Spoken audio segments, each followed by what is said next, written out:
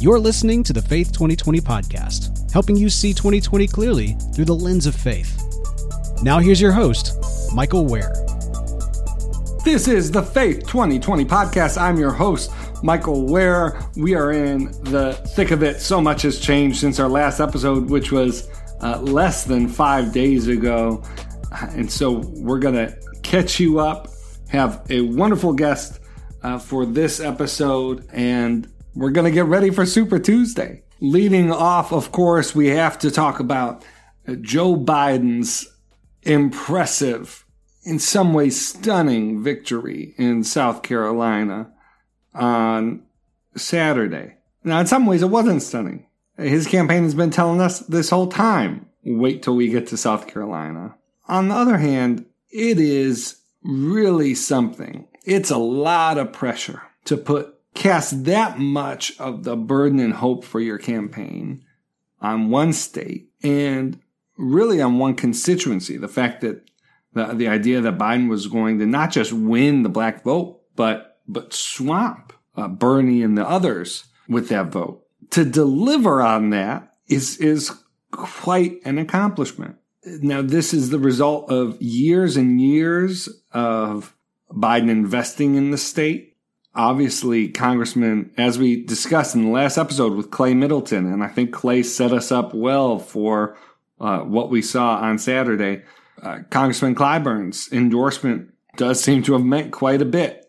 Almost half of voters said that in South Carolina said that his endorsement was important to them and influenced their vote. I mean, just to go over these numbers, Joe Biden won with about 48% of the overall vote. Bernie was, I believe, just under 20. No one else crossed the 15% threshold. Biden won the white vote. He won the black vote. He won across education level. He won across ideology. He won conservatives, moderates, somewhat liberals, and liberals.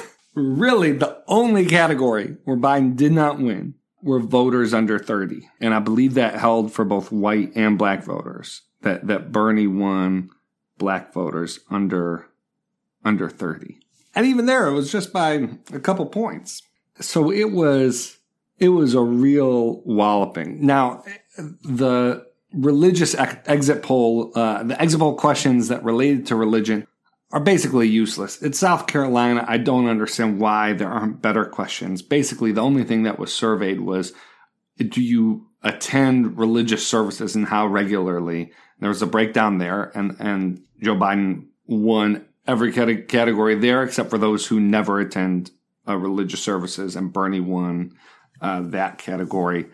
But I would have loved to have seen how Biden did among Catholics in South Carolina. I would have loved to have seen how he performed among white mainline Protestants and white evangelicals. I mean, I think we can assume that he, overwhelming majority of black voters in South Carolina are black Protestants, though there are some black Catholics in the state. I think we can assume that Biden's numbers look similar there, but really would have helped us get a better sense of how Super Tuesday might shake out to get some more robust religious exit poll data.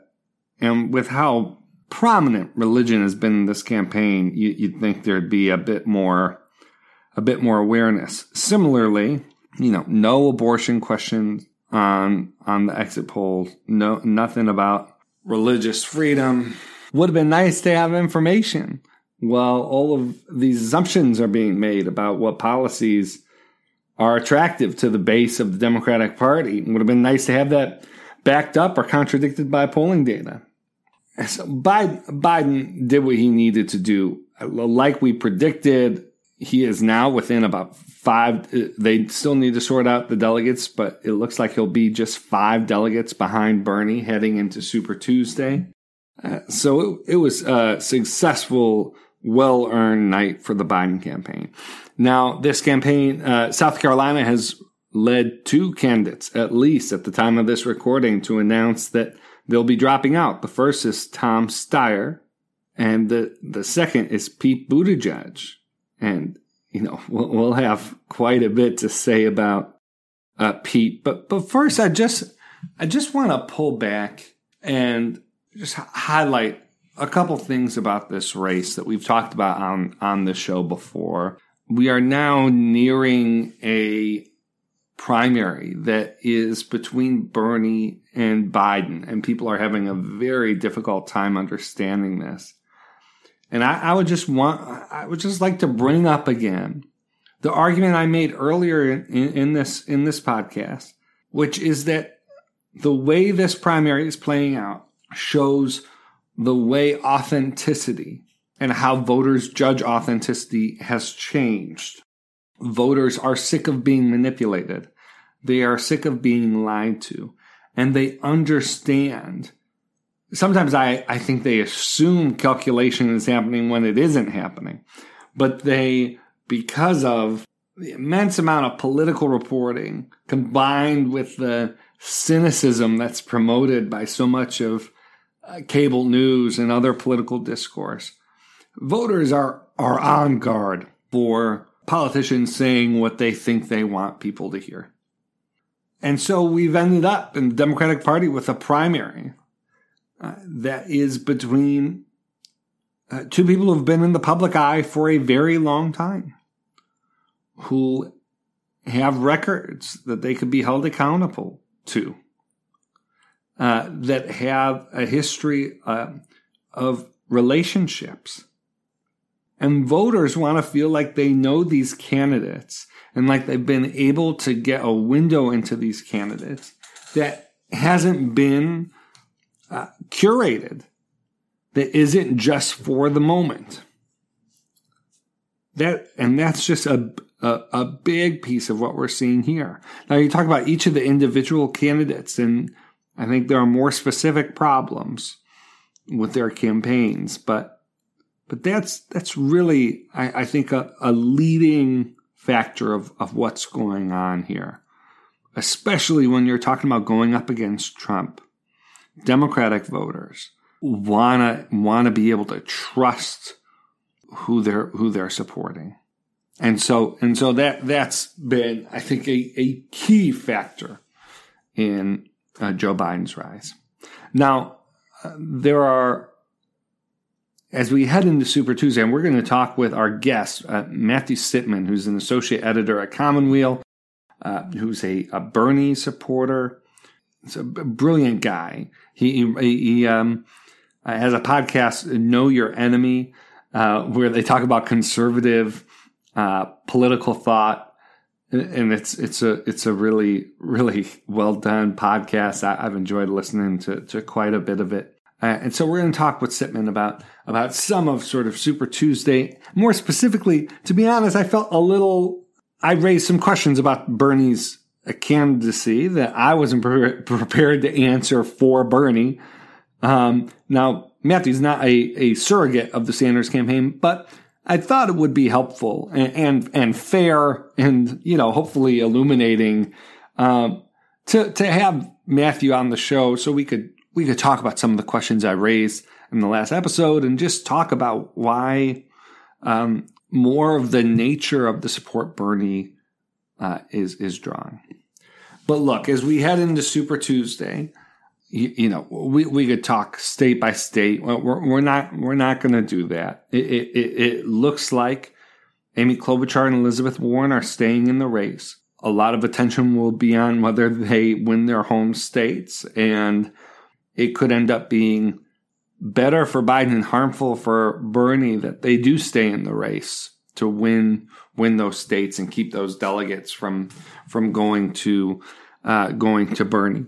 Mike Bloomberg is obviously still in the race, spending money where Joe Biden cannot spend money because he didn't have it until like today. They raised $5 million on Saturday, on the day of the South Carolina primary. I expect with Buttigieg dropping out, a lot of Buttigieg's funders will be throwing their support behind Biden. And again, we'll talk about Buttigieg a bit more. But, I think the conventional wisdom here is basically right, which is Biden has to perform really well in the South, states that match or look more similar to South Carolina's electorate. He needs to meet the threshold in California of 15%. And it would be nice if Texas, Biden was able to perform well there. Steve Kornacki was playing with the numbers. He has Biden's best case scenario of coming out of Super Tuesday down about 70 delegates. That seems reasonable to me based on the numbers that we currently have. But I will say this. We're not going to have any good numbers heading into Tuesday that account for what happened in South Carolina. And in some ways, I think the polling numbers for Biden in these Super Tuesday states are something of a floor. Now, of course, the Biden campaign doesn't want to say this. They want to keep expectations reasonable. They don't want 100 or 150 delegate lead to be seen as a huge deal, because that's still a very likely scenario. But Biden's riding hot right now, and I wouldn't be surprised to see him perform better on Super Tuesday than people seem to think he will. People don't want to waste their votes. They don't want to throw them away. They want to back a winner. And if they don't think Bernie can win in the general, or if they just don't like Bernie's politics, I think we're going to see some attrition from Bloomberg's sort of high of 20 percentage points in some of these states. So that's something to watch out for. All right, the last topic I want to cover before we move to the interview is Pete Buttigieg. And I'm actually sitting here. I'm recording this on Sunday night and watching Chasten deliver the opening comments before Pete Buttigieg walks on stage to suspend his campaign. And it's worth just discussing Mayor Pete's campaign just one more time, particularly from a faith lens, through a faith lens. It is unquestionable in my mind that Pete's willingness to speak so directly to faith was a major part of his rise. His rise into sort of being viewed as a viable candidate tracks with the major pickup his remarks about faith got at several CNN town halls and similar events. I've said this on the show before. Where he failed, in my view, was an inability or an unwillingness to find some sort of substantive way to reach out to conservative and heterodox Democrats. And to be clear, it's not just about picking up those votes. It's his whole message, especially in the closing months of this campaign, was about unity, bringing people together, being able to reach people that no one else could reach. And yet his policy proposals showed very little ability to do that. Now, I do want to affirm, if his policy positions reflected what he really thought, I'm not saying you make up policy stances in order, I want candidates to run on what they believe. What I'm saying is that the rhetoric didn't necessarily, the substance didn't match the promises that he was making in terms of what kind of outreach he'd be able to accomplish. So, he's suspended his campaign. He obviously has a long future in politics if he wants it, though it's unclear where he goes from here. He certainly has all the tools, not just to be a successful politician, but look, you watch the last few minutes of his concession speech that just wrapped up. And yes, I did pause recording this so that I could watch the concession speech in case he made an endorsement so that we could talk about the endorsement. But you watch the last few minutes of that concession speech and you go, wow, here's someone who's thought pretty deeply about faith, thought pretty deeply about politics as a vocation, And I think it has a vision for the role that politics should play in Americans' lives is a lot healthier than what we have now. So I hope that he continues to deepen his thinking.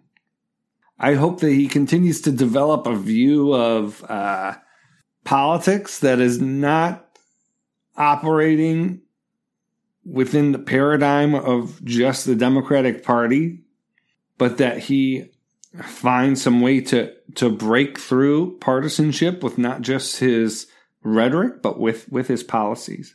But I do want to say kudos to the Buttigieg campaign, especially on this podcast. On the Faith 2020 podcast, Buttigieg is the only staffer that has national staff whose sole responsibility is faith until Bloomberg jumped in. And then he was showing up at everywhere from the Poor People's Campaign. He was in Selma this morning. He was talking to people that he knew not going to vote for him. And that's everything from going to black churches in South Carolina to doing an interview with Mike Gerson, which is the closest we've seen in this primary to the kind of outreach that I think is going to be necessary to win the general. And Pete Buttigieg did it. He said some things that I've disagreed with, especially earlier in this campaign. I do think we've seen him regarding faith. I think folks who have listened know that I soured generally on his candidacy over the last 4 or 5 months. But on faith, he actually improved. That's kind of the paradox of it.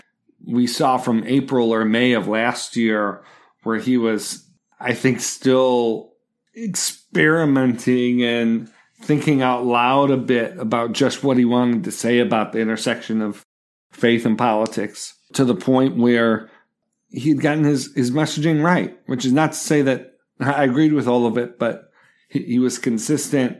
I think he was not making the mistake of suggesting that being a Christian means that you'll be a Democrat. I think he got much better at sort of being careful around that. And so the last thing I want to talk about regarding Buttigieg, and really the last topic before we head into this interview, is, Mayor Pete there's reporting that he's talking with the Biden campaign about how to consolidate support. Now, you would hope that wouldn't be reported if that was only coming from the Biden campaign and not from the Buttigieg folks as well. But, do just want to be careful about that. I tweeted when the news that Buttigieg would be suspending his campaign came out that, I don't think it's completely straightforward for him in terms of a choice regarding endorsement. His campaign was so calibrated to sort of thread the rhetorical space between and in rejection to Sanders, Biden, Warren. And so, I could make a case that a Bernie endorsement, or a Warren endorsement makes sense. But here's why I think the strongest argument is for Biden. The first is that he would actually bring something to Biden that Biden needs. If Buttigieg endorsed Warren, it would be doubling down on sort of liberal, white, highly educated voters, which, might help consolidate that behind Warren. But Warren seems to, the bottom is falling out for Warren, and then B, that's just not much value politically to Buttigieg. He could endorse Sanders on the idea that it's Buttigieg and Sanders who have performed really well among young voters. But, first, I think a Buttigieg endorsement would make some of Bernie's folks a little nervous that Bernie, is sort of making concessions. And I don't know how much that concern would be there, but, it's worth noting. And then sort of the same thing as it's not clear what kind of role Buttigieg would have there. But with Biden, everyone gets something. Biden gets affirmation from and support of a candidate who's done well among young voters and liberal, highly educated white folks, where Biden has not done so well. Buttigieg is able to back the candidate with the support among the demographic that hurt him the most during this race. I mean, if Buttigieg still harbors presidential ambitions, which it seems pretty clear that Buttigieg has wanted to be president for a very long time, the task number one is making sure that he doesn't start off, that he takes care of the question around his weakness with black voters before he runs again. I mean, he can't get into another race with this narrative still being the way it is. And so, one way to do that is to say, like, look, I've listened to the voices of black voters in this country. That has influenced my decision to endorse Biden. And that is something that could carry weight. In addition to, of course, Buttigieg's, volunteer work in support of Barack Obama, you could see that making some sense. It's not a perfect fit. Buttigieg ran on sort of a new era, and the fact that because he's so young, he sees things like no one else could see them, and to then throw your weight behind Biden is going to take a little bit of explaining. But I think Buttigieg is, as we've said on this show before, nimble enough, and he's certainly that, to find a way to do that. And so, it's going to be interesting to see if Buttigieg makes an endorsement as early as tomorrow, ahead of Super Tuesday, or if there's a case to be made that it would be better to let Super Tuesday play out, and Buttigieg's endorsement could either soften the blow of a Super Tuesday that's goes really well for Bernie, or to really keep up momentum and really put the pressure on Bernie. So, folks, we'll see what happens with all of this. Super Tuesday is, I was thinking, I do think there's something. We've had so many debates.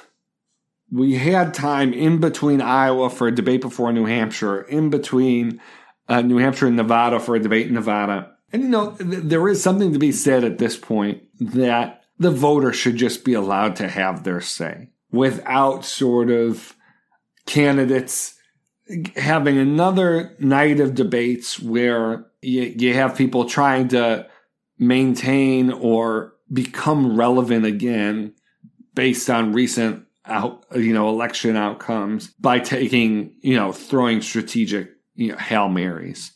I think we've seen enough at this point.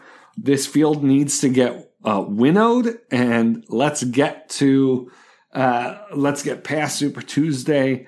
We'll have a debate in the middle of March, hopefully with a field that is 2 or 3, 4 people max. Let's see if we could do that, and hopefully the DNC's rules will facilitate that if the candidates themselves won't, because that's a dynamic that needs to change.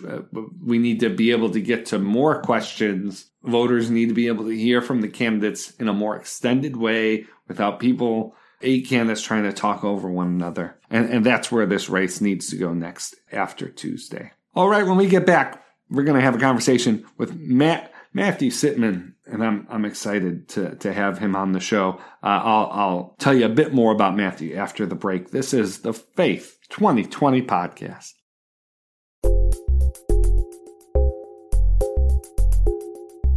We're back. This is the Faith 2020 podcast. This week, we have Matthew Sitman, who is an associate editor at Commonweal.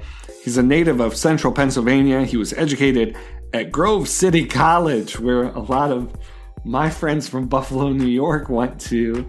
Great music program at Grove City. And Matthew pursued doctoral studies in political theory at Georgetown University. He taught in the politics department at the University of Virginia, one of the best politics departments in the country, in my view. He served as literary editor of the popular news and culture website, The Dish. Matthew lives in New York. He is really vibrant thinker, one of those folks that you just know is going to be around for a while, like a Christine Emba, like a Liz Brunig, folks that are just going to be someone I consider a friend, but for more broadly than that, someone that's just going to be a joy to see their voices grow and develop, and he's someone that I found worth tracking sort of intellectually for a long time. And so here's a conversation about heading into Super Tuesday, about support for Bernie, and the disruption that Donald Trump has provoked in our national politics. This is my conversation with Matthew Sitman on the Faith 2020 podcast. Well, Matthew, thanks for joining us on the Faith 2020 podcast. Thank you so much for having me, Michael. It's we've been sort of talking about having you on for a long time. I'm glad that we could make it happen. I think now's probably a really good time to have this conversation. I think so too. There's a lot of interesting things going on regarding yes. Faith in 2020. Indeed. So I just sort of open it up. Would love your view. The state of the race. We're at obviously a pivotal moment. Bernie Sanders is a front runner with clear advantages. I was going to say a clear front runner. I think that was certainly true before South Carolina, and would love your thoughts on sort of how South Carolina changes things from your perspective. But yeah, heading into Super Tuesday, just how are you? What's your view of this thing? Well, to jump off from, I think what you were intimating there, if you had asked me even a week or so ago, I would have felt much more confident that Bernie was the front runner. I think, what's happened in the last week or 2 weeks is Bloomberg really did bomb that first debate he was in before Nevada. He did a little bit better, I think, before the South Carolina primary, although it was a little hard to tell given how pro Bloomberg the audience was, right? It was, when Elizabeth Warren would go after him, it was a little hard to know how that would play with the audience because some in the crowd were actually booing. But between that and then Biden, I think his bigger than expected win yesterday or Saturday, we're recording this Monday morning, and then with former Mayor Pete Buttigieg dropping out, that kind of trifecta, Bloomberg being weaker than I maybe thought he would be, Biden's really strong win in South Carolina on Saturday, and then Mayor Pete dropping out, which I assume will, at least to some degree, help Biden. I think that's put things into flux, and I'm not quite sure what to think. Partly because Bernie does have a lot of money. I think he has a really strong organization in a lot of the Super Tuesday states, and it's not clear how, a win on Saturday for Biden will, how much can happen in the intervening days, because it's just a few days between the South Carolina primary and Super Tuesday. So I don't know. I'm feeling a little out of sorts, actually. I'm not quite sure what to make of it. Yeah, I think one of the dynamics here is, I feel with both Nevada and South Carolina, there's a question about whether Biden performed so well in South Carolina and Bernie performed so well in Nevada because of the demographics of the state, or because of the organization and effort and relationships they had in the state. Does Bernie have this sort of transcendent relationship with Latino voters? Does Biden have a transferable relationship with Black voters that, and I guess what I mean is not just like, will they win among those categories, but will they trounce? Will they? And we just don't know. Like is South Carolina, because Biden has been, because he had the Clyburn endorsement, because Biden's been traveling to the state, so consistently, or are these will this sort of demographic map layer over when we, on Tuesday, when, Alabama, Virginia, when some of these states are voting for Sanders, Colorado, pretty significant states. Well, I would say two things. One is I believe I read it was from maybe the exit polls that the Clyburn endorsement, something like 50% of voters in South Carolina said that mattered to their final decision. Yeah. So that might have actually played a bigger role than, even though it came sort of at the last minute, right? Wednesday morning after the debate before South Carolina.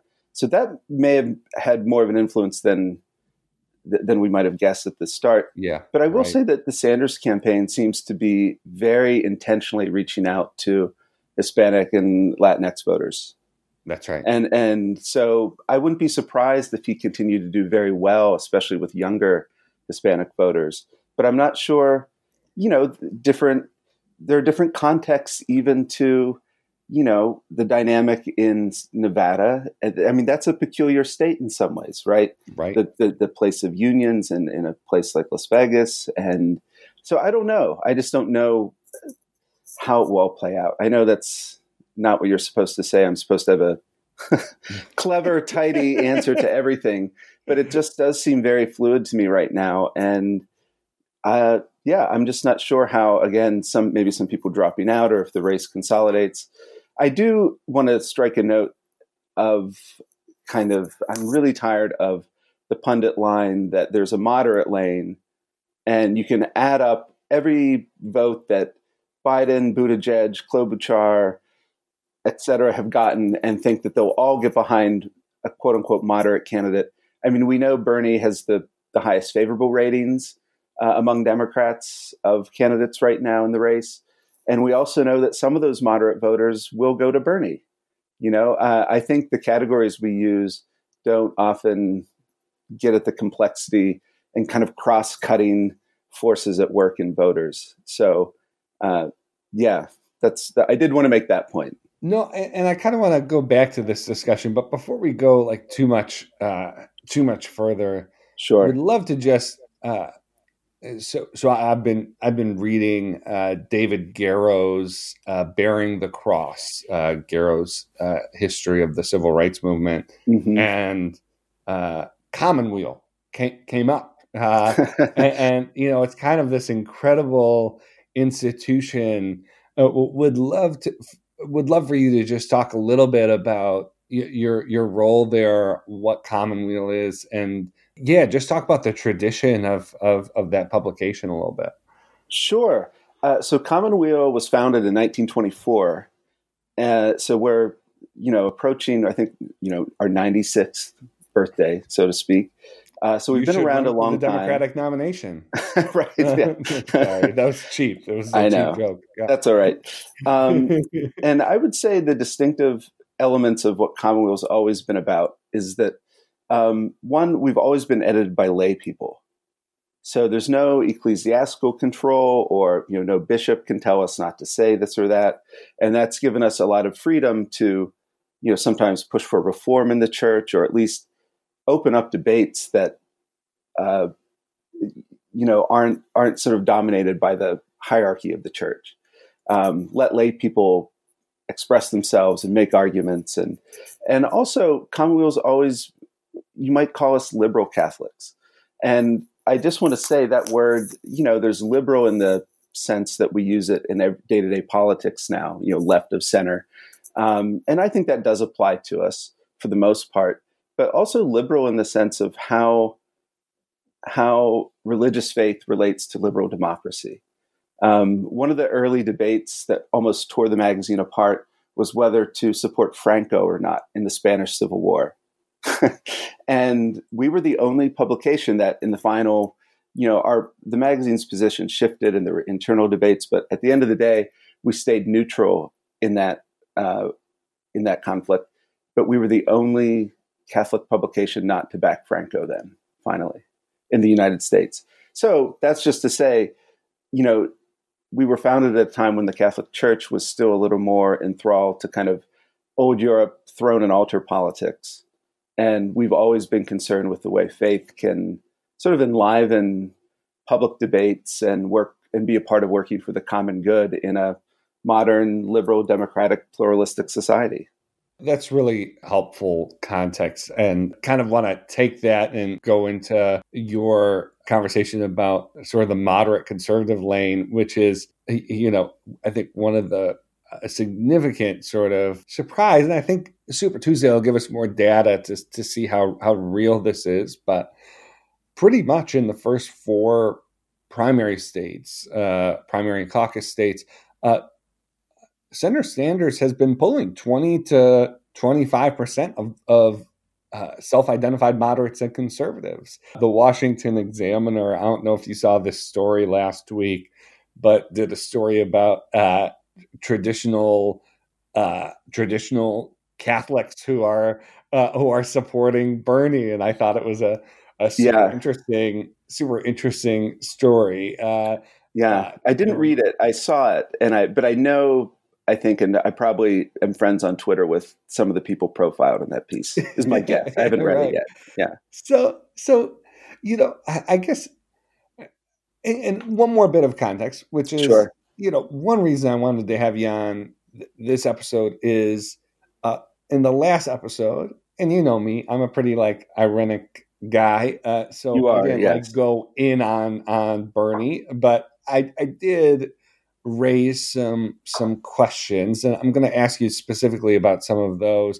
But I really wanted to have you on as someone who could help my audience sort of understand in a way, frankly, better than I could, support for Bernie. And so, tell us a little bit about what you think the appeal of Bernie is in this moment.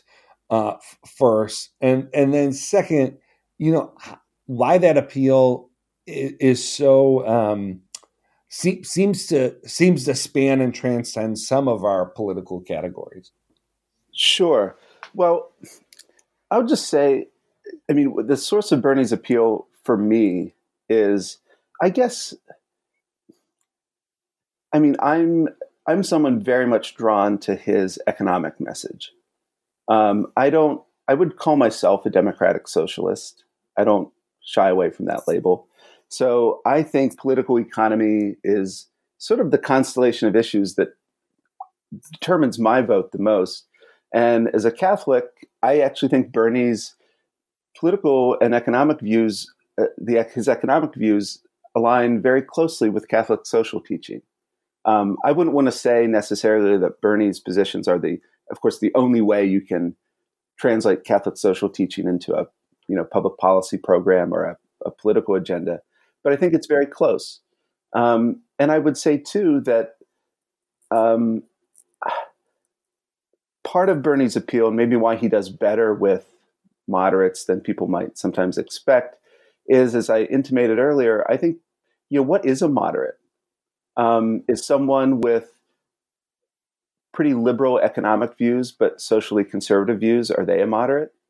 Are people who are more socially liberal, but economically conservative, are they moderates?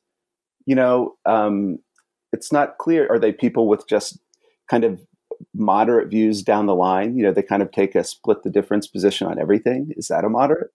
It's not clear. So I think Bernie appeals to some people because, as we know, there's that quadrant in American politics of people who are socially conservative, but economically more progressive or liberal-minded, and they're not really well served by either party right now. And I think Bernie appeals to some of them because they think, listen, maybe I'm pro-life, but am I going to vote for a Republican candidate like Trump, who's so manifestly kind of an affront to a culture of life in some ways, even if they might agree with some of the, personnel decisions he makes or policies he signed or supports, and they say, well, someone like Bernie, he is right on a lot of other things I care about. And he seems to be a man of integrity and honesty. He's held these views for 40 years. And they say, well, in this particular set of circumstances, I'll go for Bernie. And I think that's partly my position. And if I could make a pitch to your pro-life listeners, I really think it is an open question whether or not someone like Bernie's policies that include, paid maternal leave or parental leave, universal child care, his strong position on, say, a living wage, on, his support for labor. And I was just talking about this with E.J. Dionne the other day, and he recalled a story that former Senator Bob Kerrey told, where he said, listen, there's two women who are pregnant. One has a good union job, who knows she'll have employment after she's, had her child, who knows she'll have maternity leave, so on and so forth, versus someone who, if they're not sure if they'll get that job back after they step away from it to have their child. They might not have the protections or childcare opportunities that this other person had. And so which one of those two scenarios is someone more likely to choose life? Like, there's a real political economic dimension to some of these, social issues that a lot of Christians are concerned about. And, I think one way of approaching it is to say, do you want to make it harder to have an abortion or easier to have a baby? And I think in those terms, even some social conservatives might view Bernie's economic message as a way to have a more stable society that makes it easier for parents and families to build a life together, bring children into the world, and raise them with a modicum of stability and dignity. Yeah. So for me, Bernie's political economic message is really at the heart of it. And I think that spills over into a lot of different issues. Yeah. So I want to ask you, but kind of for the rest of our conversation, kind of 2 or 3 questions related to what you raised, and kind of the first. And if I was honest, I'd say this is probably at the core of my discomfort with Bernie, and it's the sense that his candidacy relies on, to a certain extent, it certainly views as an aid, the spirit of like disruption that Trump has brought about. This idea that Trump is a moment to take advantage of, and sort of the anxiety and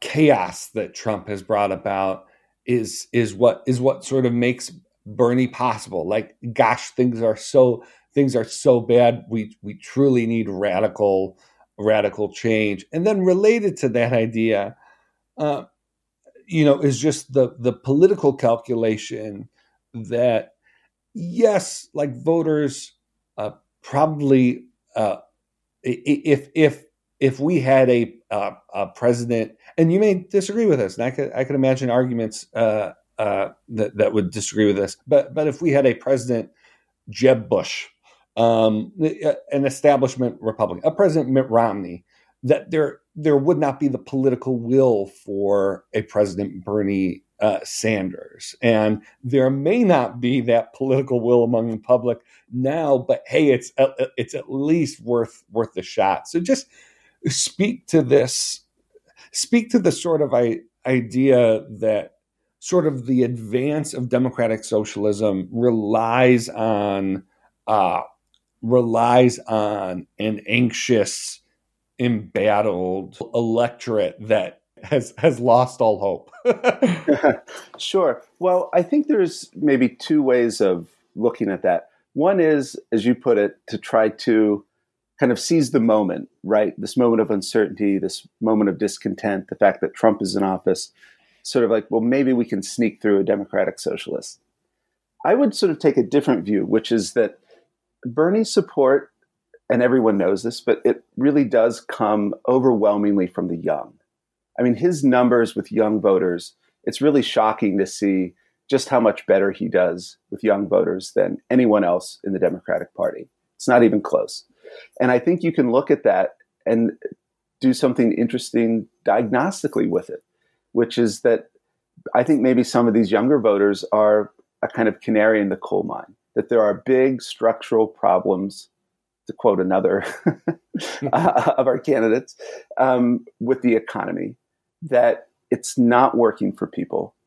And it's not just that, we're in an economic downturn, or, there's some financial setback that's causing it. Because no, I mean, we know the numbers by which we tend to measure the economy. Unemployment's low. I know the stock market's taken a hit because of the coronavirus situation, but the economy was doing pretty well, but there's still discontent. Why is that? And it's because the economy is not working for working families and young people who are coming out of college with debt and poor job prospects. So I think really it shouldn't be seen as Bernie trying to seize advantage of a moment of disruption, but rather that things are really, really broken in this country. A lot of people are suffering and struggling.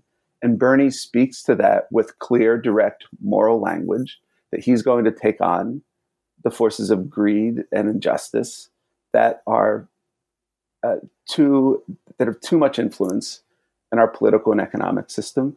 And when he says things like, you shouldn't go bankrupt if you get cancer. It's even when he says the idea of a deductible is absurd. Right. Yep. I think that resonates with a lot of people. The number of people, I'm 38, the number of people around my age and a bit younger who the horrific stories with their healthcare providers and health insurance. Everyone seems to be in this somewhat precarious economic situation. I think Bernie's responding to something quite real. And I think the dynamics that have propelled a lot of the interest in his candidacy are only going to continue. And it's why you see even people on the right now, someone like Josh Hawley or Marco Rubio, who I take a pretty dim view of what they're doing. But even on the right, they're abandoning the economic libertarianism and trying to tap into something that's more pro-worker and that isn't just taking the typical libertarian line on economics. So I guess that's just one general way of responding to your question, which is, again, that I think Bernie Sanders, it's not him trying to take advantage of, again, a moment of disruption or uncertainty, but rather because things have already been disrupted, because things are already so broken, people are looking for different answers. And I think he provides that. Yeah, that's really helpful. Something I touched on in the last episode, I do think our politics is moving, for a lot of the reasons you just named, our politics is moving beyond sort of the central sort of crux of our political debate being, big government or small government. I think that we're now in a new sort of era of our political debate. I will say, though, there's a sense that I feel Bernie could return us to those arguments because I don't think there's been like full contemplation and understanding of not just like the difficulties of really changing how our economy works and expanding the role of government to the extent that Bernie is proposing. But I mean, Matthew, we sort of were walking through this together through different perspectives. I mean, with the ACA, which was, in my view, an important, but, certainly compared to Medicare for all, a sort of marginal expansion of government into Americans' healthcare. Even that resulted in now a decade of court cases. Resulted in the ACA almost didn't pass, as you remember. Not as many people thought. It wasn't after the horse trading and after sort of the pay-fors were taken care of. It was the question of funding for abortion that almost killed the ACA. The extent to which, if Bernie's plans went through under a vision of the intersection of, let's just say like religious freedom, a vision of a very liberal vision of how government should deal with sort of moral matters. I think it's really hard to fathom the extent to which Americans' lives would change. I think in some ways for the better, but like stick with me here on like the Medicare for All would do away with, if it passed under Bernie's plan, would do away with whether private insurance could fund abortion, because under Medicare for All, everyone would be covered by a single payer, and that single payer would be paying for abortion under Bernie's plan. And so, it's like the contraception mandate caused a decade of social strife that we're still in the middle of. Fortnight for Freedom on your side of things. So speak a bit to, like, do you think the extent to which government would play a role? And it's weird for me to be on the other side of this debate, because I spend most of my time, arguing with more conservative folks about, the fact that, it's okay for the government to be helping feed hungry people, and responding to arguments that the church should be responsible for all social service. But now we're kind of facing this real possibility of a kind of European style expansion of government being the center of social service provision in this country. So talk a little bit about how that expansion of government sort of will meet with still a very religious population, a population that's used to having a level of independence from government and ability to arrange its life and its local communities in a way that I think a Bernie presidency, if he was successful, would affect quite a bit. Well, I would say, first of all, that I just simply believe in Medicare for All as a kind of healthcare policy. Yeah. I think a lot of the talking points against it just don't really add up. For example, the idea that, okay, we're going to take away your choice under Medicare for All. Well, what choice do people really have now? I know personally, my healthcare through my employer, Commonweal, it's changed every year I've worked at Commonweal. Right. It's not like these private insurance plans or healthcare through your employer. It's not like these are stable, really great policies and plans that everyone loves. That's not the case. And ultra responsive to the consumer. Right. Exactly. Right. Yes. Yeah. Yes. So I think, as a matter of principle, healthcare is a human right. And I actually think the most cost-effective and sort of rational way to approach it is through something like Medicare for All. Now, and I would say too, since you mentioned the ACA, I do wonder. So I don't know, Michael, if you support a public option or not, something like maybe Biden's plan or something like Pete Buttigieg's plan. But, I even wonder sometimes, is the best way to get there through starting with your compromise position or starting with something like Medicare for All? I think for a long time, the Democratic Party has tacked right on these issues. It's been a state of PTSD since the Reagan Revolution. And it's too often that takes the form, I'm not against all forms of compromise in politics, and neither is Bernie. He voted for the ACA. But the question is, how do you get the best results? How do you kind of win the most you can? And I don't think it's by starting with a compromise position. I think you have to kind of think imaginatively, have a real vision of what a just and fair healthcare system would look like. And that's what you start with. And it's not clear at all either why, the Republicans aren't going to vote for anything along these lines. We know that. Right. There's, so all the interesting debates about these matters are happening in essence within the Democratic Party. And that's almost unfair to Democrats to have to contain within themselves all the substantive policy debates about healthcare, right? Because it's not happening on the Republican side. Now, when it comes to some of the particular issues you raised, like abortion,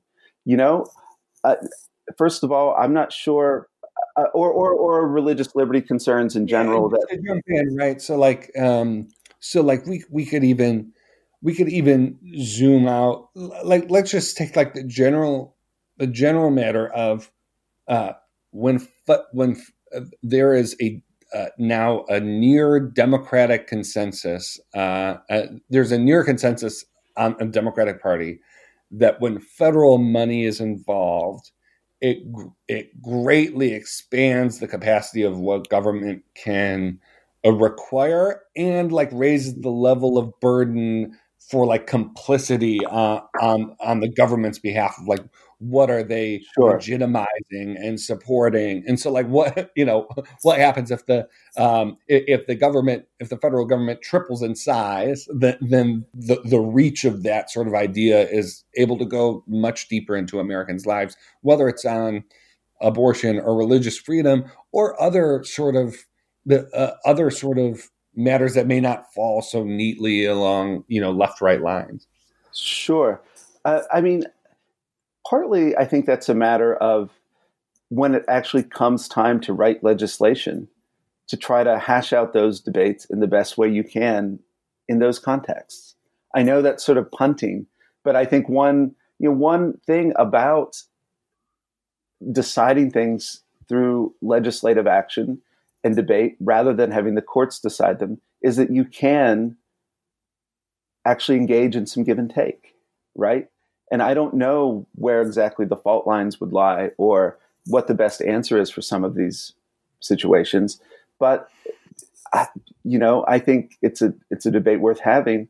Yeah, Matthew, I appreciate that. Last sort of just idea I want to raise is this idea I felt has been sort of a driving factor in this whole campaign, which is that in the Trump era, voters are considering authenticity differently. Voters have become less focused on the performance of politics, or perhaps I think a little more aware that they're able to be swayed by the performance of politics. And so authenticity has come through with, we now have a Democratic primary that is basically down to Joe Biden and Bernie Sanders, who are two people, I think, differently, but have sort of proven what they believe through history, through long careers in public service, in a way that voters, I think, feel like they cannot be manipulated. Like over the last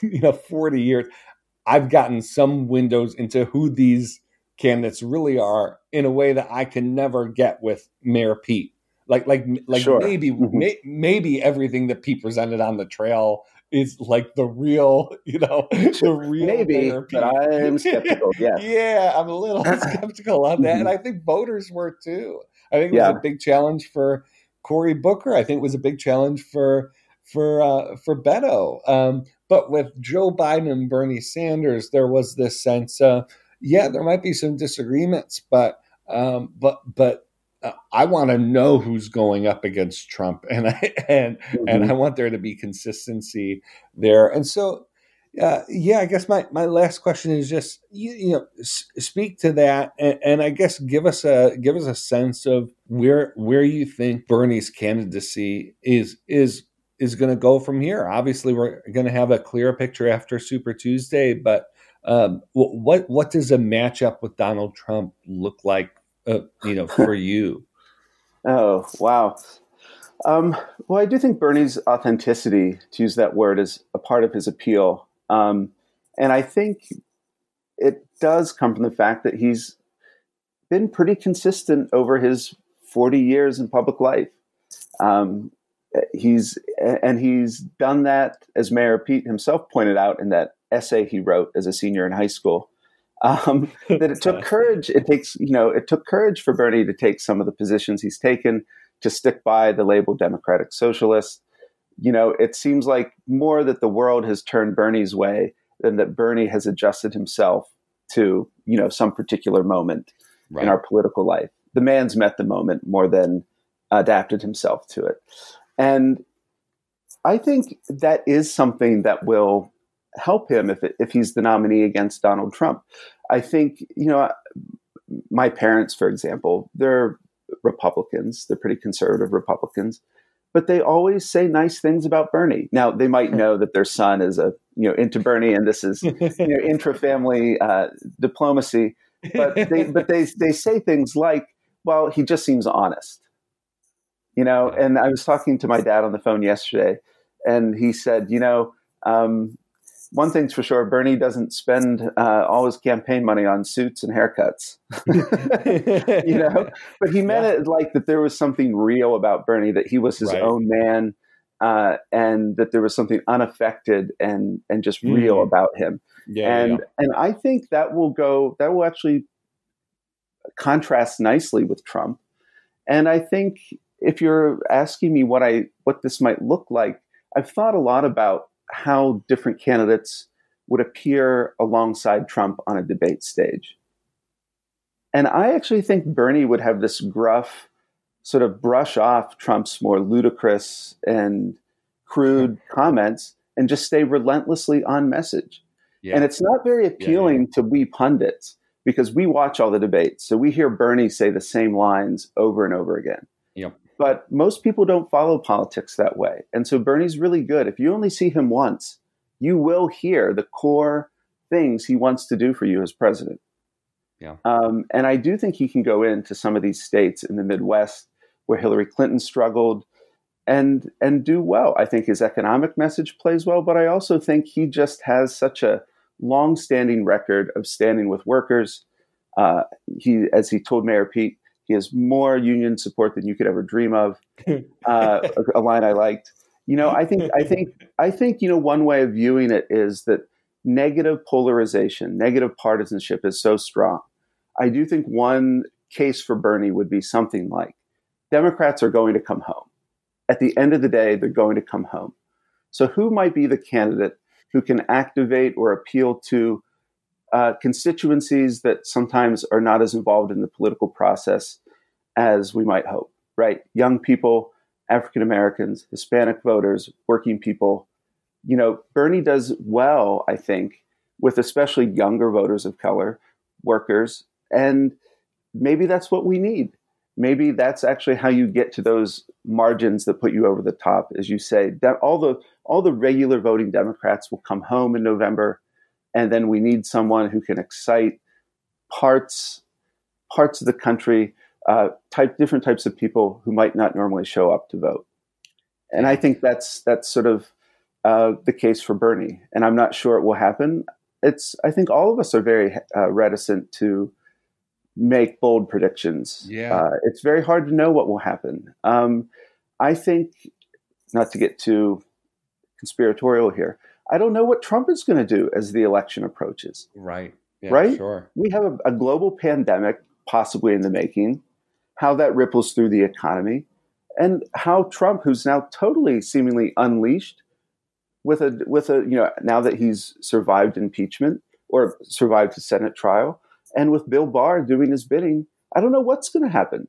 I think it could be really chaotic in the months ahead. So I'm sort of trying to vote my hopes rather than my fears and say, I really think Bernie has the programs and plans that would be best for our country. And so I'm all in for him right now. Yeah. Well, exactly what I wanted my listeners to hear. Really appreciate it. I want my listeners to also hear more from you. We've sort of been friends, at least over, we followed each other's work and internet friends. It's been such a gift to me. Where can folks follow your work, stay up with what you're doing? Well, I'm an associate editor at Commonweal, so a lot of the pieces I edit and of course what I write appears at Commonweal. And I also write pretty regularly for Dissent magazine. But in particular, some of your listeners, if they're looking for another podcast, Commonweal, for about the last year and a half or so, we've had the Commonweal podcast. And just recently, for example, I actually mentioned this in our conversation. I chatted with E.J. Dionne about his book on how moderates and progressives can unify to defeat Donald Trump. And so we have thoughtful conversations with people like E.J. Dionne. We recently had Eliza Griswold, Pulitzer Prize-winning poet and reporter on. And some of your listeners might know Jean McCarraher, the great Villanova professor and kind of hero to a number of us Christian socialists out there. Yeah. So those are the kind of guests we've had on. And so if any of your listeners want to check out the Commonweal podcast, I wanted to plug it here. Hey, that's fantastic. I would urge folks to check that out, both Matthew's writing at Commonweal, but the podcast as well. Matthew, can't thank you enough for doing this. We'll look forward to following you during Super Tuesday, and we'll see where this race goes from here. Sure. When Bernie's the nomination and I'm helping him with Catholic outreach, you can have me on again. All right. Is that the plan? Okay. I'm just teasing. Hey, apparently, according to the Washington Examiner, there are quite a few people who will be lined up. Yes. I won't have trouble staffing up. Yeah, that's right. All right. Thanks, Matthew. All right. Thank you.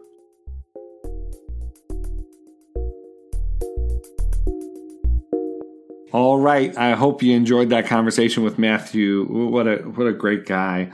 There's nothing left to talk about or do before Super Tuesday. And so we'll see. I hope you have plans. You don't want to be, it's good to watch those returns come in with some friends. So make a dinner, have some folks over, watch the returns come in.